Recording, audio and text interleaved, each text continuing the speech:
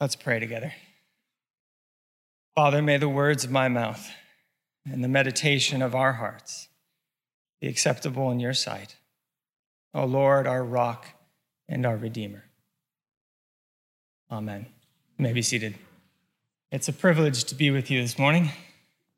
About this time last year, Bishop Todd announced that the Lord was nudging him to concentrate his time on being a bishop and to phase out of being the rector of Holy Trinity. And I had no clue that I would be here a year later.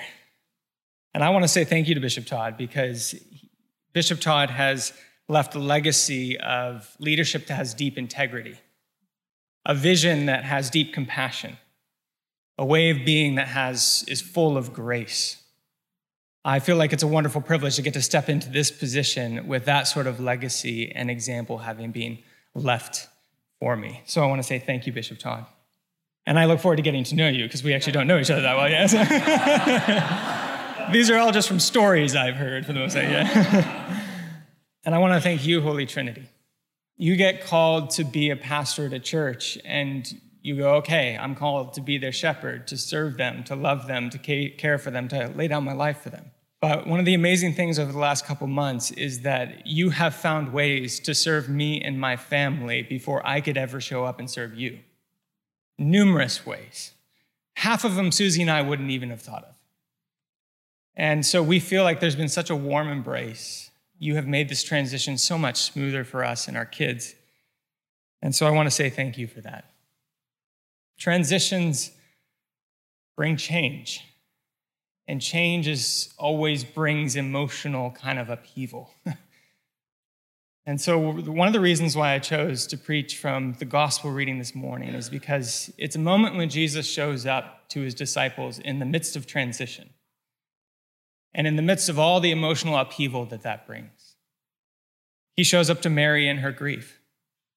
He shows up to the disciples in their fear. He shows up to Thomas in his doubt, and he shows up to Peter in his disillusionment. And the other reason why I chose this gospel is because at the end, it ends with that great command following the question, do you love me? Peter, feed my sheep. Now, as you know, that command, feed my sheep, comes on the heels of some very important details. There was a meal that happened, and that meal happened around a fire. Now, those are not minor details. They're very significant. The Gospel of John wants us to know. Verse 9, when they got out on land, they saw a charcoal fire in that place. A charcoal fire. The word literally means like a heap of burning coals. And this word only shows up in two other places in the Gospel of John. It's here and in chapter 18. In its first occurrence, it was a charcoal fire around which Peter warmed himself at night as he denied Jesus 3 times. So John wants us to know that Jesus invites the disciples to breakfast around a charcoal fire in particular. What is Jesus doing?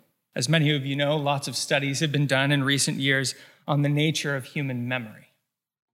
And many of these studies have provided scientific evidence for something that we already kind of knew by experience. And it's that memory is deeply interconnected with the physical senses. Examples. I can sit in a cafe at a particular spot, and it can bring back a painful memory of a conversation, a difficult conversation I had with someone in that spot maybe weeks earlier. I can walk by a woman in town, and the smell of her perfume reminds me of the perfume that my girlfriend wore when I was 11 years old. And then I chuckle to myself. Or someone can raise their voice in a conversation, and it can cause another person to shut down because that person remembers what it's like to have their parent raise their voice and have to interact with them. Memories have a powerful effect on us. And they mark our lives, and they become irrevocable parts of our identities. Memories are often attached to particular sights and smells and sounds. So now imagine Peter coming up to this charcoal fire. The sight of white-hot burning embers and of flickering flames. The smell of smoke and char. The sound of sizzling fish and crackling wood. And imagine the memories that would have come up in Peter's mind, painful and shameful memories of just a handful of days ago when he denied the very one that he now approaches. There are only two places in the whole Gospel of John where we get this. At the first fire in chapter 18, Peter denies Jesus. And now in the second fire, Jesus invites Peter. He's intentionally taking Peter back to the place of pain, of betrayal, of denial, the place where things went so horribly wrong for him. Have you ever had that sense in a relationship, whether it's with a spouse or a friend or a son or a daughter, that relationship is not going to move forward? It's not going to mature and grow and reach its full potential unless first you go back and deal with something in the past. Maybe it's a time when you felt betrayed or misunderstood.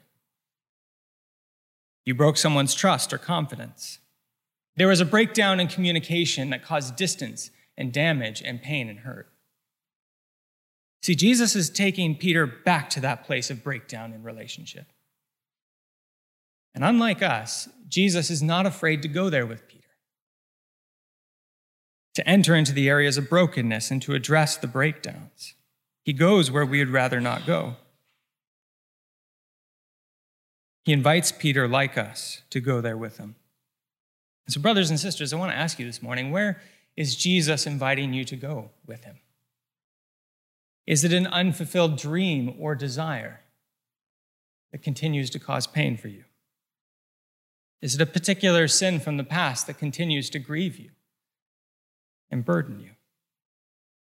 Is it a particular relational dynamic that no matter how hard you try, it just won't go away and it keeps nagging at you? Is it an experience of burnout, of disillusionment? Like he does with Peter, Jesus invites you and me to our own charcoal fire. And we have to ask the question is, what does Jesus want to do around this charcoal fire? He invites us there, then what happens when we actually get there? And we see this in verses 9 to 13. Jesus said to them, "Bring some of the fish that you've just caught."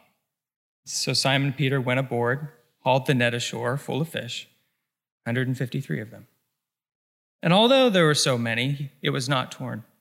And Jesus said to them, "Come and have breakfast." And none of the disciples dared to ask him, "Who are you?" They knew it was the Lord.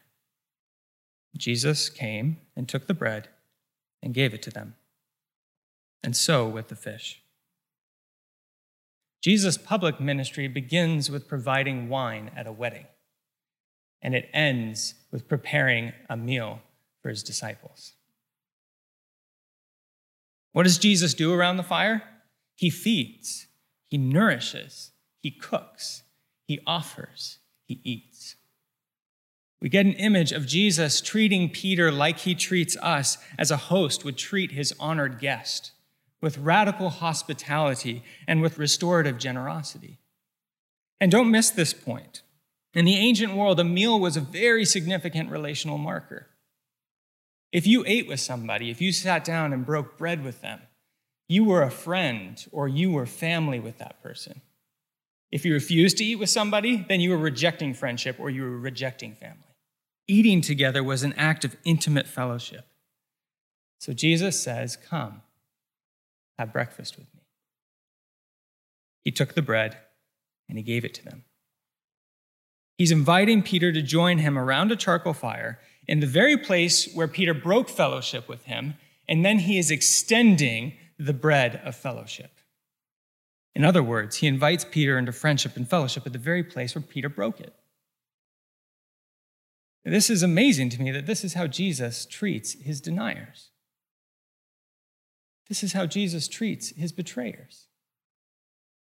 And I cannot but help of the Eucharist, of the table which we will journey towards very soon, when the risen Lord as our host will once again extend table fellowship to us, tired and weary sinners.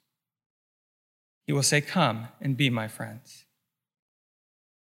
And it's only in the context of being invited to the fire and then being given this radical act of generosity and invited into fellowship where we've denied it, that Jesus then says to Peter 3 times, "Do you love me?" Verse 15, When they had finished breakfast, Jesus said to Simon Peter, "Simon, son of John, do you love me more than these?" And he said to him, "Yes, Lord, you know that I love you." He said to him, "Feed my lambs." He said to him a second time, "Simon, son of John, do you love me?" He said to him, "Yes, Lord, you know that I love you." He said to him, "Tend my sheep." He said to him a third time, "Simon, son of John, do you love me?" And Peter was grieved because he said to him a third time, "Do you love me?" And he said to him, "Lord, you know everything. You know that I love you." And Jesus said to him, "Feed my sheep." There's so much that could be said about this passage here. We could dwell on it, we could meditate on it for hours, but there's just two things I want to draw out to you as a close. First is Jesus invites Peter to feed others only after Peter himself has first been fed. In other words, Peter has to receive before he can give. Or to flip that around and state it negatively, is that Peter can only give what he has first received. We saw this in John chapter 13, which we'll be getting to actually in a couple months. Peter, Jesus says, "If you don't let me wash you, you can't have anything to do with me." Jesus is saying to him in John 13, to keep loving and serving others well, you have to allow me to love and serve you first, to wash your feet.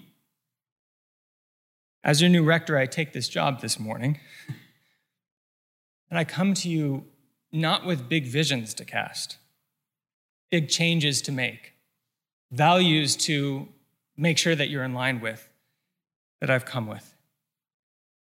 I actually don't come to do anything, first of all. I come realizing that first I need to be one who receives. To receive from Lord Jesus, to let him wash my feet, to let him invite me to the fire that I need to be invited to let him prepare the meal for me that I need to have prepared, and to receive from Lord Jesus, because I can only give you what I first receive. And the second thing is that Jesus commands Peter to share in the same ministry that he has received from Jesus. Jesus fed him. Now he is to feed others. Now there's a key difference. Jesus' ministry, his ministry, and only his, really has the power to change lives. My ministry and your ministry and Bishop Todd's ministry only has power to change lives only insofar as it bears witness to Jesus, as insofar as it follows him, insofar as it shares in what he is doing. But the point here is that grace is given to be received. And we see this once again in John chapter 13. Jesus says, "If I, your Lord and your teacher, wash your feet, you also ought to wash one another's feet.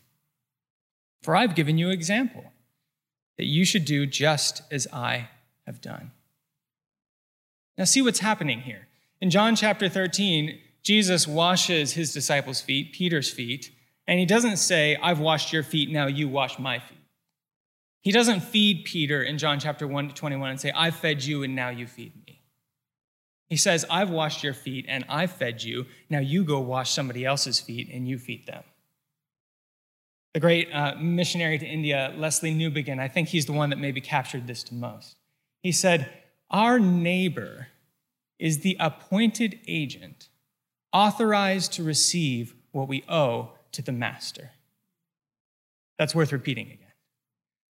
Our neighbor is the agent authorized to receive what we owe to the master. You see, the whole point of Peter's encounter with the risen Lord is not that Peter would be healed from his sins, would be freed of his guilt, and would be able to go away happy in his life. There's nothing wrong with that. That's good stuff. But Jesus wants more. The point is that Peter is restored, and now he is ready to receive a new mission and a new vocation in his life. Feed my lambs, tend my sheep, feed my sheep. In other words, shepherd my people. What is it for you? What is it for me? What is it for Holy Trinity Church in this new season of our life together? I'm going to end with a quote by Jean Vanier in his book called Becoming Human. He says, "Everything that is human needs nourishment. The body, the mind, the memory, the imagination, and particularly the heart. They must be nourished by encounters with other hearts that can lead us into other gardens of life, into a deeper and new vulnerability, and into a new understanding of the universe, of God, of history, and of the beauty and depth of each human being. Everything that is human needs nourishment. The body, the mind, the imagination, the heart. Simon, son of John, do you love me? Yes, Lord. You know that I love you. And feed my sheep." Brothers and sisters, I speak these things to you in the name of the Father, and of the Son, and of the Holy Spirit. Amen.